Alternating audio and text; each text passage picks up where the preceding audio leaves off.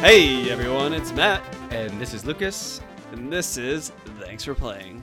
the podcast where we break down the most iconic video games the world has to offer. Oh! All right, there it is. I really backed up for you. Yeah. time. That was really. I good. really did. Very preemptive. You would think that you would think that it'd get old, or I'd get tired of it by now, but it still makes me laugh every time. It's a fan favorite. It is. It's People a fan love that. favorite. The emails are pouring in every week. Lucas, how are you, man? I'm doing well. We're recording on a Sunday. We have not recorded on a Sunday in a while, Yes. I think. Usually we're doing Mondays or Tuesdays for our recordings. There's a lot going on. I'm going camping in Oregon at the end of next week. I'm taking a full week off from work. I'm very, very excited about it. I'm gonna very jealous. I'm going to see the redwoods. I'm going to spend a couple days hiking up there, see some friends I haven't seen in a while. And I'm just super excited. I got through the game that we're going to talk about today, just SpongeBob. Got through it. So the audience might already understand my thoughts on the game. And already switched to the next game that we're going to be playing, which I'm very much enjoying, even about 3-4 hours in. So it's been a good weekend so far. Busy, but kind of gearing up to look forward to something else. What about yourself? It was good, man. I tried a new cooking method for a steak this weekend. Turned out delightful. Tell the audience. So first, I got to shout out Joshua Weissman on YouTube. If any of you watch him, you know he's a very talented cook. Worked in the industry at the high end of it for a while, and then started making YouTube videos. Awesome. And his steak cooking technique, which he calls the industry standard, is basically pan searing it in a cast iron skillet with a little bit of oil, and then once you flip it for the first time, sear it for another 30 seconds. Then you throw in some butter, some slightly mashed garlic cloves, still left in the skin, and some thyme on top of the steak, and then you just cook it for like maybe another minute. Keep basting it in the butter, and it turns out just delightful, absolutely delightful. Chef's I was very kiss. proud of myself, and then I ate a shit ton of Ben & Jerry's after, and it was great. Yeah, you really. I got the Ben & Jerry's text like the following morning. I just got a text. I woke up and just said, "Dude, I just ate a whole tub of Ben & Jerry's." I like, got oh demons. Yeah. Hey man, That was nothing wrong with good. that. Yeah, and then for any of our soccer fans out there, the U.S. just beat Mexico in a very, very nail-biter game, finals for the Gold Cup. Super fun time to be a U.S. soccer fan. A lot of promising stuff going on there, and it's looking great going forward. But as much as I love sports, Lucas, as much as I love steak, we are here to talk about video games, and that's why before we talk about video games, I want to give everyone a friendly reminder. Shoot us an email if you have any questions about the pod. Maybe you want to recommend a topic. Thanks for playing pod@gmail.com. Maybe you want to hit us up on social media. You can shoot us a message. All of our social media handles now, we're integrated marketing. We are TFP integrated. podcasts. They're Yes. uniform. We have integrated and made all of our channels uniform. You can find us at TFP Podcasts. That's TFP Podcasts with an S at the end. That's Instagram, Twitter, and TikTok. We're on TikTok now. We're active on TikTok. Crazy, hanging out with the Zoomies. All right. And what else? And leave a review. Apple Podcasts, follow on Spotify, all that good stuff. Really appreciate it, and it helps the podcast out. And Andrew's in the chat and says their dad makes steaks like that too, which I'd love to see. All right, Andrew, your dad is a man of culture. Yeah. For And sure. should Just I like mention Art as Matthew well, Andrew is also the newest member of the Thanks for Playing Discord channel. You can find our Discord in our link trees in either our any of our socials, really, or you can find the Discord on our website on our website. Yeah, we launched a website. Lucas and I had a photo shoot so we could launch a website in Los Angeles last weekend. Website URL will be thanksforplaying.live.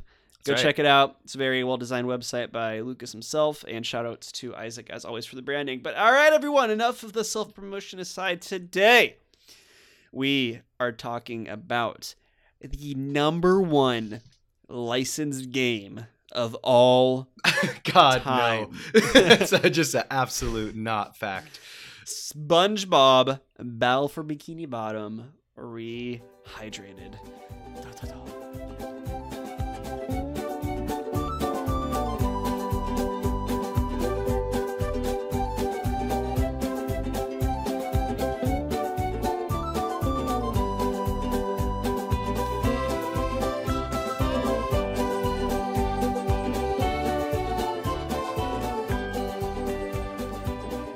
That's right, everybody. We are talking about the 2020 remake of the 2003 game, SpongeBob Battle for Bikini Bottom, developed by Purple Lamp and published by THQ Nordic.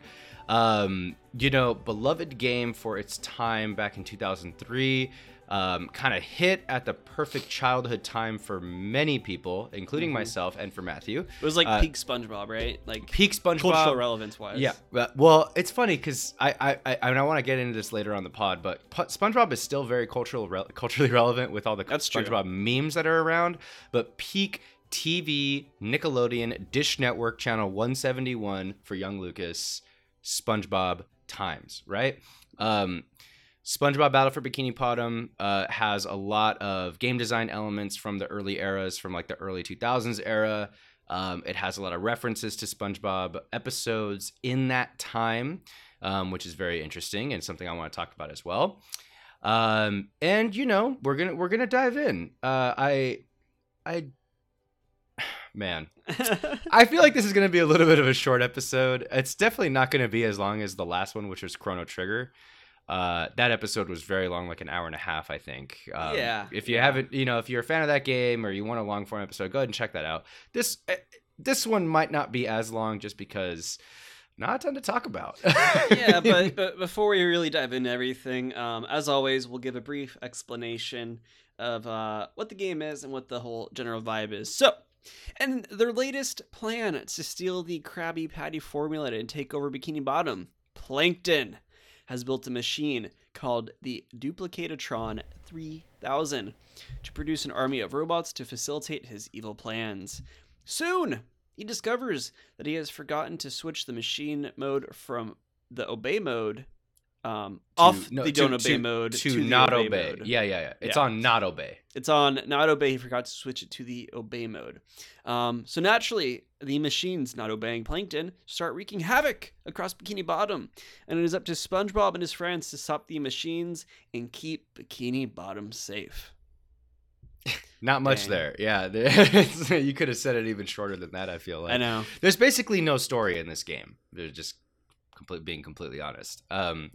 There's less story than like a 12-minute SpongeBob episode, which is wild to me. There's like less beats, like less plot points, right? I mean, there's like stuff that happens that you do, but it doesn't contribute in any way to the actual story. It's just there's like boss fights that have a mini plot, but they're not real story beats, in my opinion. I mean, you know what it is? It is an excuse for companies to milk a popular IP, and so they put over a cheap game on top of it, and just see what they can do with it. And I gotta say, I mean, I know we're obviously already being very pessimistic, so I won't go too far into it, but Steam gave this game incredible reviews, and I think we can get into that a little bit more in a minute here about why that might be, but it doesn't quite hit for Lucas and I. It's very interesting because Lucas, you can speak to this a little bit, but the 2003 one that was made originally has, to my understanding, much better reviews than the modern 2020 version, and it's just like, what? So that's a super interesting point. I think that actually touches on something we talk about a lot, which is like nostalgia versus, real genuine gameplay and like how fun the game really is. IGN, when this game came out originally in 2003, gave it a 7.3, passable score, okay game, right? And they gave the remaster a 5 out of 10. Which means it's a bad game. Don't play it. It's not worth your time, kind of thing. And I mean, I'm more in line with the 5 out of 10. 7 out of 3 is a little generous, in my opinion. And from my understanding, I did do some research on, the how this game is, how close it is really to the original. To be perfectly candid, I never played the original game outright. I just kind of missed the boat on that one. I had many games that had that, or I had many friends that had the game that played it. It was obviously in the zeitgeist, even for like a 7-year-old at the time, like myself. Friends had it, friends played it. We talked about it at school. And it was on TV. So I remember the commercials and all that good stuff. And a 7.3, it's interesting to me that you can give a game a passable score, say it's a decent game worth playing, and then basically the same game gets made but reskinned to look better and more modern, and you give it a worse score. I mean, that means that tastes have changed for many of the people. Granted, it could have been a different interviewer or reviewer at IGN at that time giving it a lower score from back then to now. But I mean, what it really means is, I think ultimately, collectathons have really gone away. I don't think we don't make a lot of collectathon games culturally these days. Yeah. And I think there's a good reason for that. I want to dive into that when we hit game design. But the game, it's not that the game hasn't aged well. The game design has not aged well. And I think that's an interesting thing to really talk about. So I don't want to just sit here, shitting on SpongeBob Battle for Bikini Bottom. I want to talk about why that is, right? Yeah, I mean, yeah, for all accounts, a 7.3 game in 2000 that's completely remade, redone, graphically updated should be a 7.3 or whatever it was today, right? But Yeah, we get right. into that. First impressions with this game, I'm just going to say it. For the first hour, I fucking loved this game. Yeah, me too. Yeah. Me too. I remember you started playing it first, and you're just texting me, and you're like, bro, it's like I'm in an episode of SpongeBob. And then I start playing it, and I'm just getting hit with all the nostalgia beats and everything, and it's just super fun. You get to start exploring everyone's rooms. Like in SpongeBob's house, you get to start exploring Bikini Bottom. The levels are fun and colorful. And then you get past the honeymoon phase, right? You get past the honeymoon phase very quickly. You realize very quickly that Mr. Krabs' voice actor is not the original voice actor. Oh my god, it's noted everywhere too. It's like, oh. You realize very quickly that Mermaid Man's voice actor is not the original voice actor. And I don't want to hate on these performances necessarily. I just think with all the history that's around SpongeBob and like all the times we've seen those characters being played by those specific voice actors growing up, I don't think there's any way that we could be satisfied with anything but the original voice actors. Yeah, I agree. It's I'm noted in every single review, and it's talked about everywhere about that. I'm sure if the one that played Mr. Krabs today was the original voice actor, I'm sure I probably would have loved it today. It's just though there's like that dissonance. Like I see the mouth flaps move, and I know how these should sound, and then they don't sound that way. Yeah. And it's very, very conflicting because of that. But Lucas, what about you? Yeah, I mean, same thing. The game is really fun for a few hours, and the joy goes away very soon when you realize it's kind of just a poorly designed platformer. That's not to say it's not well put together itself. Like, I didn't find any like bugs. It was smooth. The loading times weren't crazy. Although there are too many loading screens. I think they could have like somehow, I don't know why there's like a loading screen between rooms in certain places. That was a little weird, a little oversight there, but it works. It runs, and it's smooth the whole time. All that good stuff, right? But I think just the set of choices and like movement options that you have just aren't that great. Not a whole lot of momentum in the game. Can't really carry yourself in any sort of interesting way. I think in any modern game, so SpongeBob has a move where he jumps up and like attacks upward, right? In any modern game, you would be able to cancel your double jump out of that, right? In any modern game, you would be able to do like your regular move spin attack outside of like that. Or maybe you can jump and then do that move, or right? Jump afterwards, right? Yeah, anything. exactly. You're not just like imagine like again. So SpongeBob has two very big moves, right? One where he like rockets up with the assistance of bubbles and like a very a vertical attack. Yeah. And then he has another one where he slams down like a belly flop. Yeah. And what would be sick, is if I can, do that that attack where I would go vertically up, jump, swing my jellyfish sticker on, catch some other enemy, and then belly flop down to take out other enemies. But instead, we're just stuck. It feels too stuck. You feel stuck in your animations constantly, for one thing. And I don't know. Did you play Super Mario Odyssey, Matt? Did you get a chance on that one, or we got to do that one for the pod? A little bit, but not. Okay, I didn't play it a lot. So I played a lot of Odyssey, and Odyssey's great. I know that probably a lot of our audience has at least touched the game a little bit. And what's great about Odyssey is your momentum carries through every single animation. You do, like, you can jump and you can jump again, then you can throw your hat and then dive and jump on your hat and like ground pound and then like do your like roll ball move where you roll faster. Like everything kind of carries into the next thing. And I think that even going back to the older collectathons, like your Banjo-Kazooie, Banjo-Tooie, Spyro, there's elements of that as well.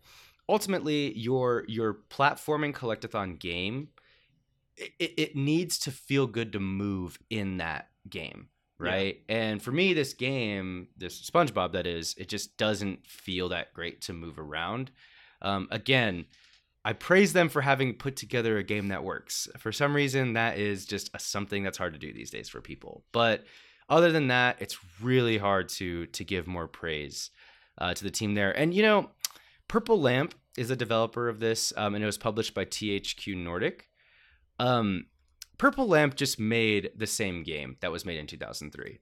So they were, it's weird, they're almost set up for failure, right? Because they have to make a game with game design elements from 2003. Yeah, it's interesting that we don't play anymore. Because they call it a remake, right? But it's almost more of just like a really, really, really high def remaster. Yeah. Because when I think of a remake, I think of something like Final Fantasy VII.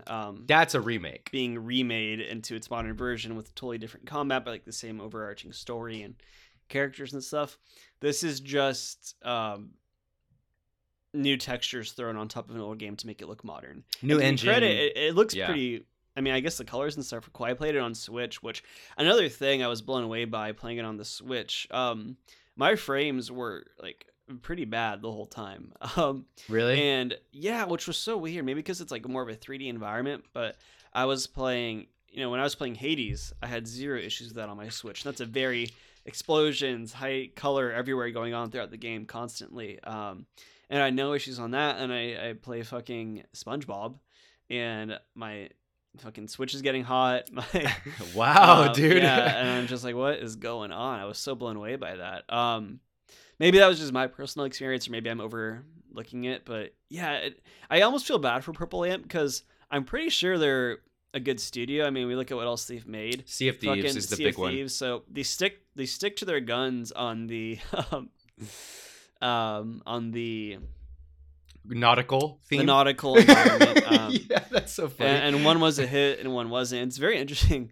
They've only released 4 games, and 3 of those games were 3 months apart, or all within a 3-month span, rather.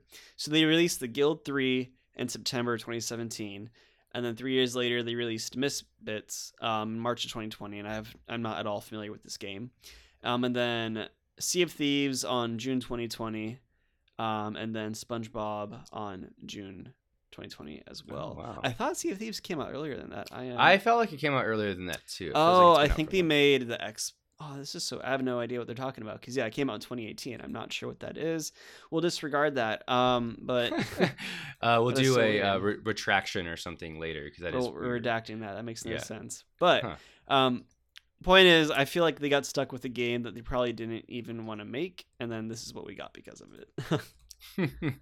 Yeah, it is a money grab kind of thing. The game, actually is considered to be a pretty big success, I think, financially. It does not have great reviews, but the CEO of THQ Nordic, I believe it's Clemens Cruiser, he called Rehydrated a fantastic success due to his sales, and even hinted at potentially developing other games in the future. And I think it's one of those situations where it's just total nostalgia trip. It's buying into it. It's one of those things where, like, no matter how bad it is, you can make something with Star Wars in it and it will sell. Like, you can make a Star Wars like spin-off book that sucks and it'll sell. Just like the name itself is money, right? And SpongeBob, I think, has kind of entered that echelon where if you throw his name on stuff, it's just going to work as far as like sales. I mean, I bought the game, right? Like, this podcast decided to do the game because we heard about how popular it is. And even the game, the original game, I want to point out, has become a little bit of a cult classic for speedrunners. So that's a very niche like community. That's a very niche like kind of motivation behind playing the game. Speedrunning is a totally different thing. You know, it's not really in line, I think, with like the game criticism space that we occupy. Speedrunning is like, you know, a whole nother thing. And It's its own sport. it's its own sport. I love Yeah. speedrunning. Speedrunning's great. But this game, that is the original SpongeBob Battle for Bikini Bottom, has become a fan favorite. And I think that's really interesting because that could have led to a spike in wanting demand for, or just the demand for Rehydrated as a whole. So I don't know, kind of one of those interesting situations where you have a character, you have an IP that is just so insanely popular. There's a new SpongeBob meme every week, and Yeah. there's a speedrunning community. So on paper, an exec would look and go, okay, we need to make a Rehydrated game.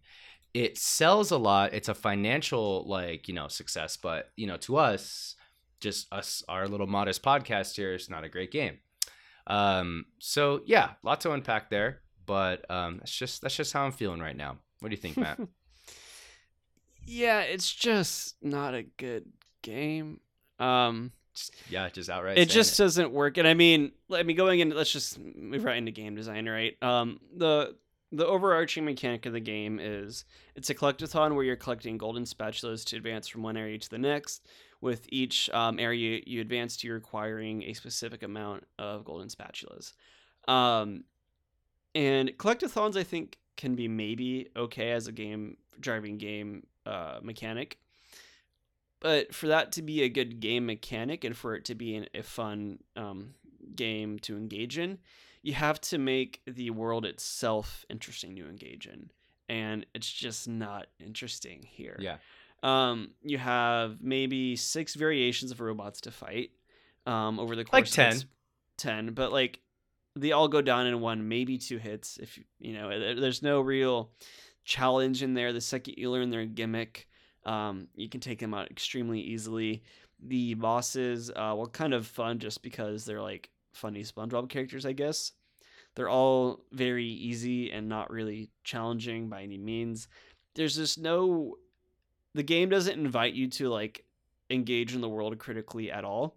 And this, I probably sound so fucking pretentious right now because we're talking about a SpongeBob game. Yeah, right? I know. And I'm like analyzing like this in depth, I feel like, which I normally don't even try to do, but there's no reason to engage in this game, and collecting the spatulas gets very old very quickly. Because even within the collectathon is a collectathon. Like, for example, and this is a theme in every map you go onto in the game, where you know, you get to one area of the map you're on, whether, you know, let's just say it's downtown Bikini Bottom, and then you get there and you're starting to collect your, you know, spatulas or whatever you need, and then you talk to Miss Puff. She's like, oh, I need you to collect and find my 10 steering wheels to then I'll give you a golden spatula. And then so it's collectathon within that. And then yeah. And then there's moments in the games and the levels too where you have to unlock giant clams to get, like, I don't know, for example, one of the other game mechanics is they have fishing lines are used as like bungee rope. So a common thing is, you have to pay 23 shiny objects, which is the in-game currency. You have to pay 23 shiny objects to go, and Now you have to collect that. You have to collect all those shiny objects. You have to pay them, and then you get the bungee that you can go get your golden spatula. And then, you have to collect 10 socks for Patrick to get a golden spatula. Or, you have to keep giving Mr. Krabs an increasing amount of shiny objects to get a spatula from him. And all it is a platforming game that's a very not exciting world to engage in. The only redeeming qualities and factors of this game is that it is SpongeBob, which, I mean, is an IP we all love, obviously.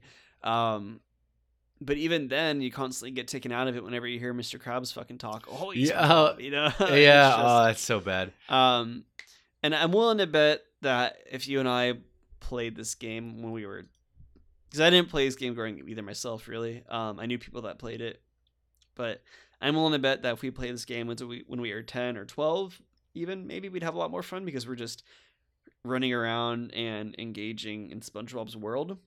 But I think when you're older, I mean, I'm 25, you're 26. When you get a little bit older, I think that just doesn't quite cut it for a video game, even as one as set in as fun of a world as SpongeBob is. Yeah, exactly. Not a fun world, but as interesting as a world as it could be for SpongeBob. I agree. I agree. Yeah, I kind of have a lot of similar things. I'm actually I'm gonna take your take and I'm gonna take it to the next level. Okay. Okay. I'm gonna actually have a full indictment on the collectathon genre. Okay. Except for I'd say Super Mario Odyssey and some of those like original, 3D Mario games. So Mario 64, Sunshine. Oh man, maybe Sunshine. Collectathons are, I think, flawed in some ways. And here's my take, ladies and gentlemen. I have grown up loving this genre of games. I'm on record loving Banjo Kazooie and Banjo Tooie. Some classics right there. Donkey Kong 64. I think I brought that up a lot. I played that a few years ago. Never got a chance to jump into Spyro, unfortunately. I've played every Mario game. I typically do like your solid collectathon game. But I've learned over the years that I think I like collectathon games for about 2/3 of them. The thing about collectathons is like there's this weird FOMO that happens, and this weird like this this weird mentality you develop when you're playing through level by level, right? Because in a collectathon game, in SpongeBob it's golden spatulas, in Banjo-Kazooie it's jiggies, in Mario it's stars, right? You collect that object in order to unlock the next level, to then play through that level and then collect more of that object, right? The thing is that as you advance to the next level, they start getting increasingly harder to get each time, and they require more work. The levels get bigger, more complex, the bosses get harder. So, like, let's say it takes you only 20 spatulas to get to the 4th level or the 5th level. Well, that's pretty easy. You don't have to collect all the spatulas in those first few zones, and you can kind of move through the game very quickly for that reason. Because the spatulas are easy to get. 2, it doesn't take very much. But then when you get to the later levels, it starts becoming more inconvenient to collect whatever it is that you need to collect. So you end up going back to the earlier levels to kind of backtrack and get those. Unless you're learning new abilities or approaching those levels or those platforms in those levels from a new perspective, say by learning a new ability, learning a triple jump, or getting a new Banjo-Kazooie, it might be like, a different movement option or the ability to crouch under something. Unless you're like completely making the game design very intentional in that regard, it's boring to go back to the old levels. So you're either you get stuck between having to get the really inconvenient, really annoying spatulas in the later levels, or you can go back and get the easy ones at the also still boring level that you experienced like 2 hours prior. So the game is fun for the first few hours when you're like, oh, this is so cool, I'm getting so many spatulas so fast. Then it becomes work, and then you have to go back to an easy level. And I don't know, you end up getting caught in between this weird FOMO / I don't feel like I'm getting enough out of this game. I'm not really playing the later level as much as I played the early levels because the early levels were easier. It's path of least resistance meets FOMO. 100%. I mean, a perfect example of that is the platforming at the end of the game in the final level, SpongeBob's Dream, is just stupid hard. So I barely even really attempted it. I think I fell once and I realized all right, this isn't happening. So I just backtracked to levels and just I went to downtown Bikini Bottom and finished that level and then got my spatulas. There's no reason for me to even engage in the rest of the game to even go to that level, because you can beat the game when you have 75 spatulas, which thankfully at that point I had. But yeah, and even even when you do get a new ability that allows you to backtrack and get a spatula in a previous level, a great example of that I think is in the first Jellyfish Fields once you learn the bubble bowl ability. Yeah. But it's not even interesting. You just bubble bowl. I don't know. You just push one button and it just happens. It doesn't let you engage in the world in any more exciting way or interact with your environment. You just can bowl now. Right. It's just kind of boring. Yeah, I agree. Yeah. Nope, I am 100% behind that. It's not interesting to go back to the old levels, but except to just get an easy spatula is just what it comes down to. And like, Yeah. I mean, in some collectathons, it's fun because you learn a new ability. Again, like I said, like there's a lot of that in Banjo-Kazooie or Banjo-Tooie. In fact, Banjo-Tooie, I will give it credit. I know I'm talking about other games a lot on this episode, but like the levels are connected in that world, in that game. So like you can go from like the beginning of one level somewhere else to like the first level through like a shortcut.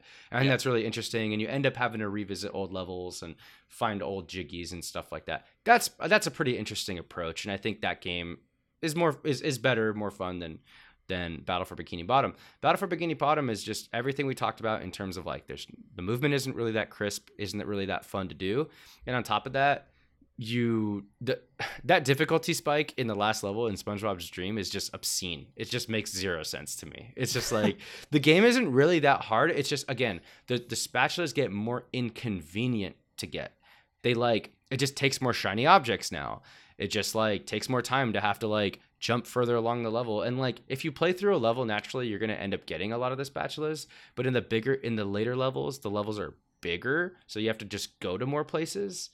And then like the SpongeBob Dreams level happened, and it's just hard. It's just like has no business being that difficult, considering nothing was that difficult leading up to it. So yeah, I did not understand that difficulty spike at all. Yeah, and like even the ways the game does try to add in some variety, like there's modes where you can like Sand Mountain, or like in the Kelp Forest you can like slide down, like surfing or like snowboarding type stuff, like how they did in that one episode of SpongeBob, and like beat times and stuff to get spatulas that way.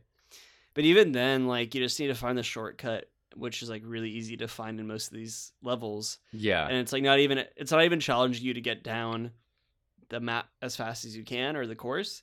It's challenging you to find the really boring jump or the really boring shortcut that takes 30 seconds off your time. And it's just kind of a shame, honestly. Yeah, I know. I agree. Okay. Enough about game design. Yeah, we got to move on.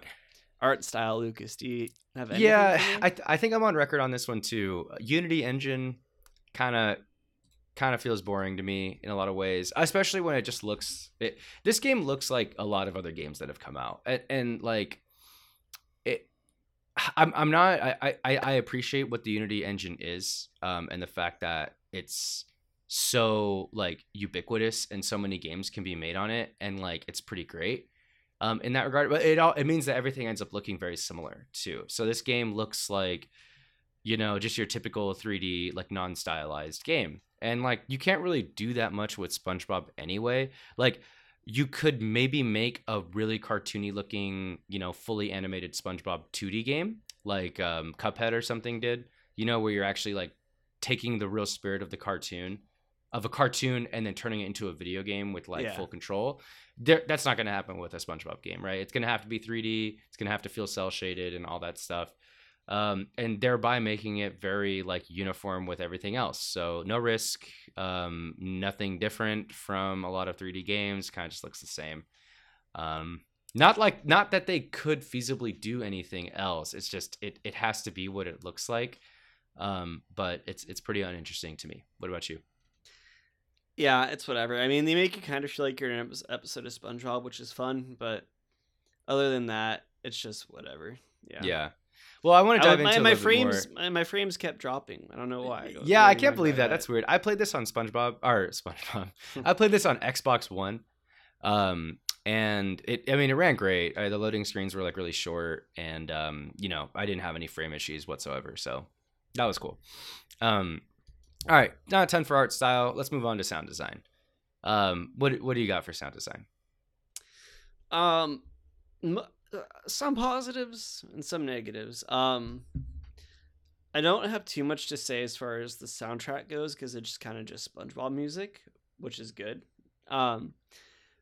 Barring Mermaid Man and Mr. Krabs, from what I could tell, they had pretty much all the original voice actors. And I really appreciated that. And that was really fun to just kind of hear these actors that we've been listening to growing up our whole lives go back and read these lines. And I really appreciated that. But other than that, like as far as like, like the explosion sounds or the the sounds when you attack or anything like that, it was just kind of fine, Yeah, acceptable. I agree.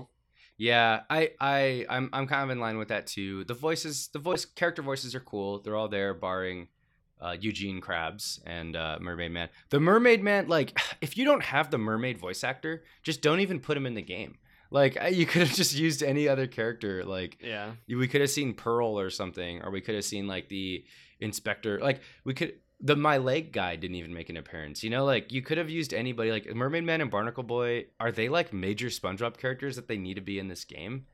Or like, oh well, I guess it was back then in like 2003, but like, still, if you don't have the voice actor, just like don't even bother. You know what I mean? It's like, it's so weird. I don't know. To me, the voice lines for the characters do get repetitive. Every time you pick up a spatula or like SpongeBob's underwear to get some health back, it's like the same voice line, and it gets very annoying. It gets repetitive for me, and that's pretty frustrating. I'm definitely gonna throw in some like comparisons between the Mermaid Man original voice and the one that's used in this game. Yeah. And the thing is, like, it's not like the voice actors like passed away before the game was made. Like, there were still Mermaid Man and Barnacle Boy episodes and episodes with Mr. Krabs like that came out long after this game came out, and like in 2003. And I don't understand what happened. Well, do you like, think they reused the lines, or do you think the Are they here to fix the TV?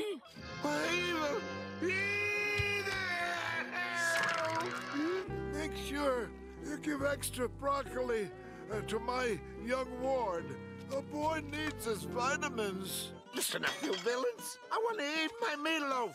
If you don't get out of here, then by the power... Sky turning yellow to the bathroom! Daisy, Daisy, give me your answer, too! Is that the TV repairman? Oh, are you sure he can't fix the TV? Is it pudding night yet? I think they did reuse the lines, yeah, because I think they did in fact reuse the same voice or sound assets. I think that's a good trivia question for sure. Somebody on the live stream chat maybe can chime in, but I think that they did end up using those. I mean, sound design, it's funny, we have this kind of ongoing thing with Thanks for Playing where we talk about how sound design is always great in every game because it has to be. But in this one, I actually, for the first time, feel like it just wasn't really. Even the music, like, it's not even really SpongeBob music, which is, I feel like they missed an opportunity there. Like, there are classic SpongeBob, not like the SpongeBob theme song, but like, I don't know what you call it in a TV show, but like establishing shot music, where like, in SpongeBob they would show the exterior of the Krusty Krab, and then there would be a specific song that would play that sounded like kind of nautical. And I'll throw it in right now here in post-production.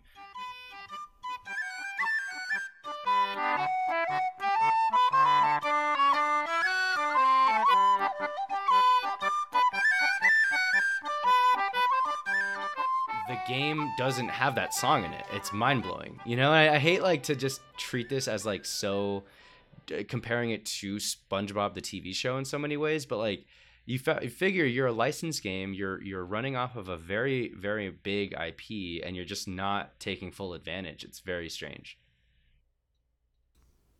Yeah, and I was just rereading it. From what I can tell, I'm just reconfirming, it does appear that the original Bikini Bottom did not have Mr. Krabs' proper voice actor either. It didn't, yeah. And neither did Mermaid. It didn't have Mermaid Man in it either. Yeah, which is it's weird. Bummer. Contract dispute. I mean, I could not imagine the heartbreak I would have felt if I was 7 years old and I played the original Battle for Bikini Bottom and it wasn't Mr. Krabs' voice. I would have I would have returned it to Blockbuster that night. Like, it would have been horrible. Yeah, I don't know. I'll be honest. I don't know. 7-year-old me would have caught it. I would have. Yeah. For what? You would have. I don't know. I probably would have been like, huh? Yeah. Like whatever. No, that's him. That's for sure him. Yeah, maybe. There's no way. There's only one. Okay, That's moving on from sound design. I don't know if you got anything else for that. Do you? No, nothing on Okay. mine. Oh, Okay. I'm really curious. I didn't look this up, but if anyone knows, email us. I'm really curious if Plankton and the announcer fish share the same voice actor. They It kind of might. sounds like I kind of caught some Plankton vibes from them. Okay. I might be wrong, but yeah. We'll do a retraction, or we'll We do will. an amendment somewhere. All right. NPC award. I actually, this is kind of an interesting one because this is hard for this episode. There's just a lot of NPCs, and like they're all SpongeBob characters, so it's kind of hard not to do it. All right, it's hard to pick with just one. I'm gonna go with Bubble Buddy. He teaches you all the bubble moves. It's Bubble Buddy. Like, it's just such a classic. Bubble Buddy, It's yeah. Bubble Buddy. Yeah. Like, I feel like I can go up to anybody in like in our age range, like in their mid-20s, and just say like, "Hey, Bubble Buddy," and it'd be like, just like everybody yeah. knows who that is. And it was one of the cooler parts of the game was seeing Bubble Buddy. It was felt like, oh my god, like that's my guy. 100%. Yeah. do you got? I had Squidward. Okay, let's Um, hear why. Simply just because I think as an adult, I think that Squidward is probably the most relatable character in the franchise. And there's just like one throwaway line he has at the end during the final boss battle where he just kind of like walks away and is just like, this is too weird. I'm out. Like, this is too weird. I'm good. I'm done. And just like Yeah. leaves. And then he's just like out of the rest of the game, I think. And yeah, I think just as an adult, like if I went back and rewatched older SpongeBob episodes, I think I'd probably agree with him on some things. Yeah, that's kind of the modern take on SpongeBob is that Squidward was Yeah. was the most honest like representation of adulthood. Yeah. Like, you know, the "I really wish I weren't here right now" button. Like, Right, I feel like yeah. everybody feels like that now. Yeah, I mean, this is a deeper conversation, like with SpongeBob as a whole. Just it being so ubiquitous and like popular to our age range, and like informing so much of our humor and like, you know, absurdities and like uses of irony, and like it's just, I don't know, SpongeBob is so culturally relevant, Yeah. and that's I think why we talk so much about SpongeBob when we're talking about this game. It's just like so innately tied, and all these characters and their attitudes and their voices. It's like It's all I don't know. intrinsic. yeah, it really is. It really is. All right, so ladies and gentlemen, for the companion piece pick this week. Now, normally we would pick a piece of media that's not a video game and, you know, relate it to the game and pick it for you guys as a recommendation. Today, we thought it'd be fun to just pick our favorite SpongeBob episodes, maybe even go off those for a little while. So, Matt, you want to start us off? Yes, sir. So my favorite episode has to be the Bubble Bowl episode. Classic episode. There's so many good ones. This is one that just stands out. I mean, I don't know, just like the final show, Squidward showing up Squilliam, all the build up to it, like the practices with like Sandy shoving Patrick in the trombone, I think it was. Just, I love it. I love it. And I don't know. I just whenever there's such like a clear callback in my mind to the scene where Sandy's threatening SpongeBob, or excuse me, Sandy's threatening Patrick rather, and then they go like tussle outside, and you just hear Patrick like, oh, and then he just like, oh, yeah, like, he just walks I in. love that part. And a dude. fucking tuba, Yeah. or not tuba, fucking trombone, and it's Yeah. just great. And he says, whoever is driving a white sedan, Yeah. you left your lights on.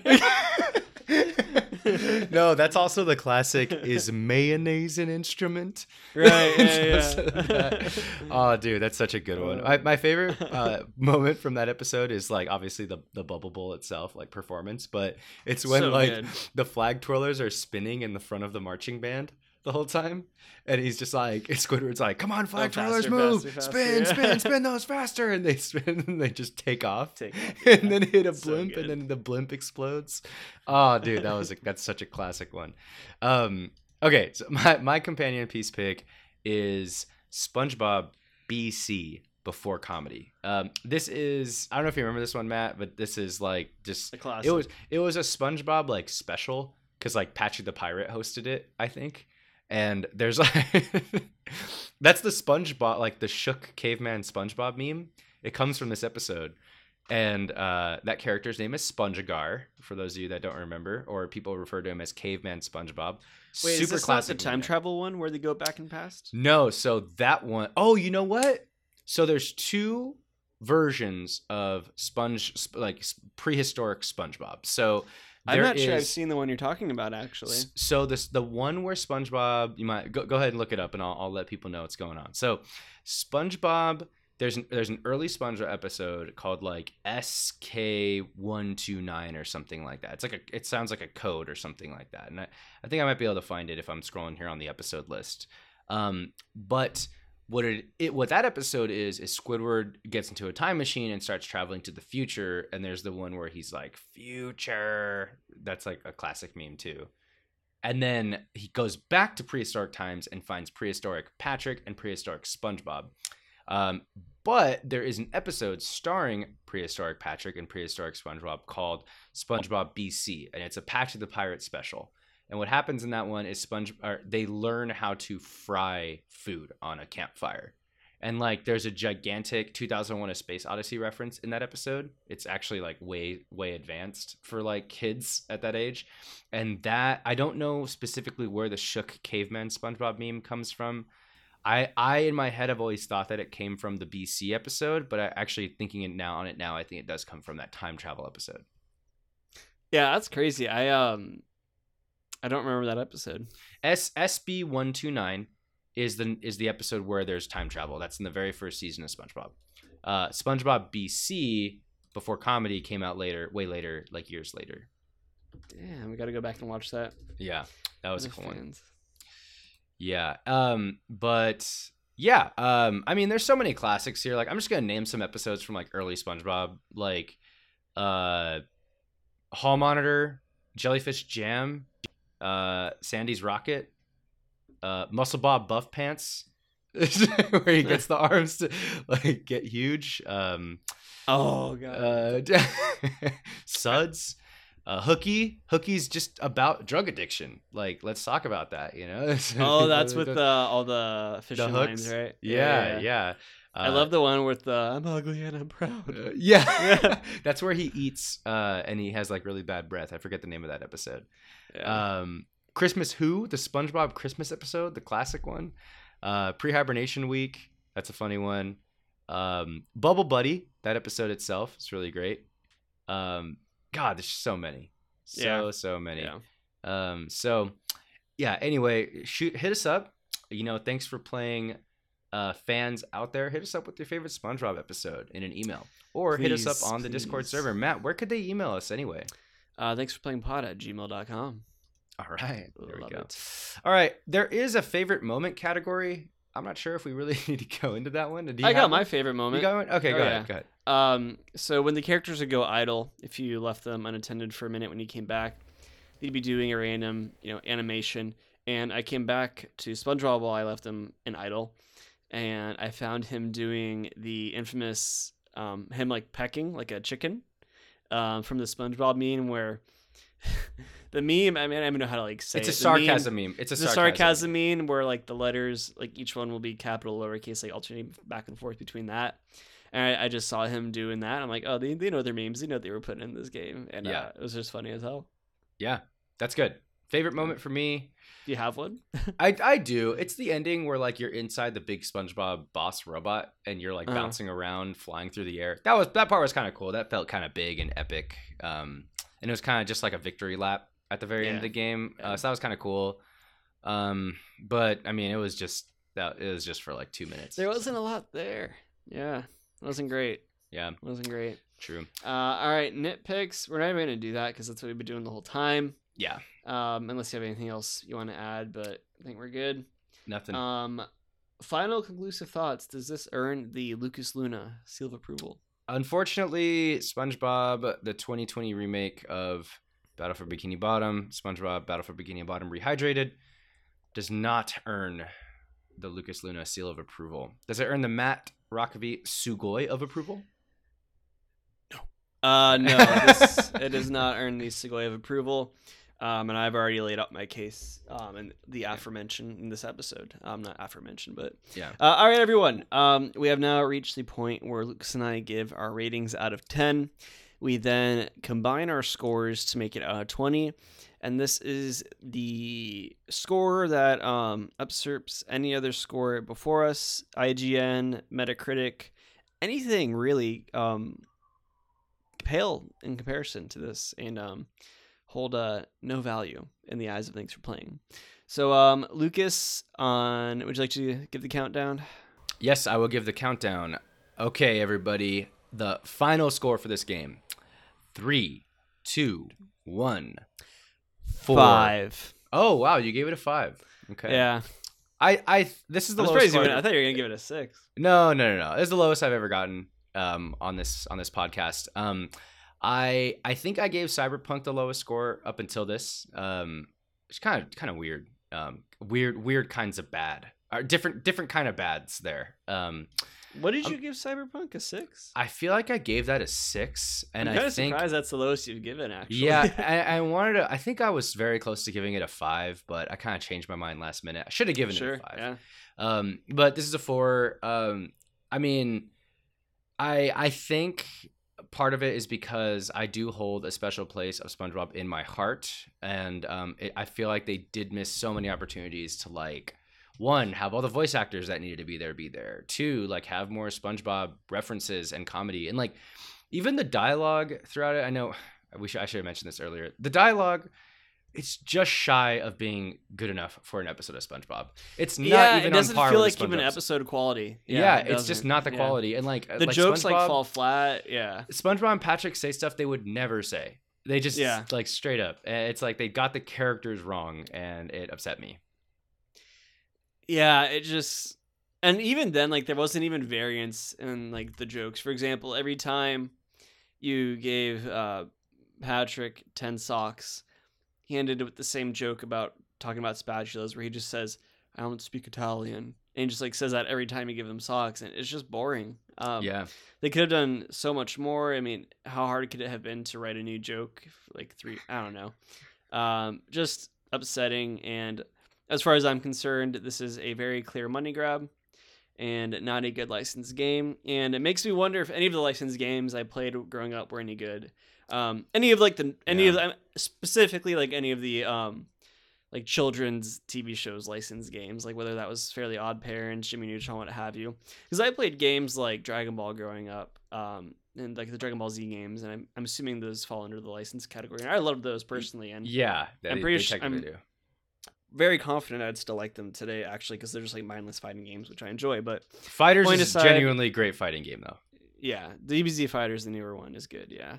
I'm more of a degenerate, and I like the button mashing and like Budokai and stuff, but that's just me. We're supposed to be above that, Matthew. I know. All right. Anything else you want to add on to this one, Lucas? I want to say, when you hear this episode, I think it's coming out the This 5th. Thursday, right? This Thursday. Oh man, it's our anniversary. We forgot to mention. Oh wow. It is the Thanks for Playing. Wow, I can't believe we did this game for our 1 year. I thought we were gonna both really like it. The podcast did premiere a year boy. ago, August 5th, with the episode Return of the Obra Dinn, very first episode, and We stuck to the nautical theme. Yeah, we did. There We you did. go. That's Yeah. perfect. Okay. So every year we have to do a sea-oriented video game. Yes. Whether it's good Assassin's Creed Black Flag next year. or bad. All right, sick. That sounds great. That's a good game from what I and remember. then maybe Sea of Thieves somewhere down the line. Yeah. But yeah, for those of you that are listening now, throw your favorite SpongeBob memes in the Discord. I would love to see them. I know I've talked a lot about it, but it is just we almost communicate so much information through SpongeBob memes, and like so much humor comes from like Shook Mr. Krabs, Sponge Caveman Shook Caveman SpongeBob, Naked SpongeBob, the sarcastic duck like SpongeBob thing. Like, hit us with your favorite. I need some happiness in my life. Yeah, hit us with your favorite meme. Join the Discord. Hit us with your favorite meme. But yeah, all right, everyone. I think that is all we got today. Everyone, as a reminder, you can find us online on Instagram, TikTok, and Twitter at the social handle TFP Podcasts. That's TFP Podcasts with an S at the end. You can shoot us an email at thanksforplayingpod@gmail.com. You can check out our website, thanksforplaying.live. We're on YouTube. Thanks for playing. Where else? And join our Discord. It's a good time. Today's topic was anime. We talked a lot about anime in the Discord today. That was a good time. I think we may have to make a dedicated anime channel in the Discord. Got a bad idea. Which, super fun, super exciting. Come hang out. It's a good time. You can find that in the link tree. And as always, if you want to hang out with your good old buddy Matt online, shoot me a follow on Twitter. You can follow me on Twitter at Good Idea Matthew. Lucas, where can we find you? You can find me on Instagram at Good Idea Lucas. But mostly hit me up on the Discord. Message me directly through there. Let's talk, hang out, give us game suggestions, and tell us what to do next. Really. Yes, love it. And again, everyone, thank you for a wonderful year of Thanks for Playing. Lucas and I have had a lot of fun over this past year, and we're looking forward to keeping the good times going for the years to come, hopefully.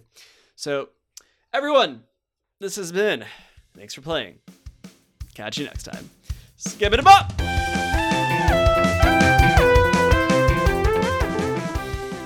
Thanks for Playing is a production of Good Ideas Only. Your hosts are Lucas Luna and Matt Rockaby. Our music was done by the impeccable Sammy Luna, and our logo design was done by the talented Isaac Palestino. Special thanks to the Roll Call Bunch and Red Circle.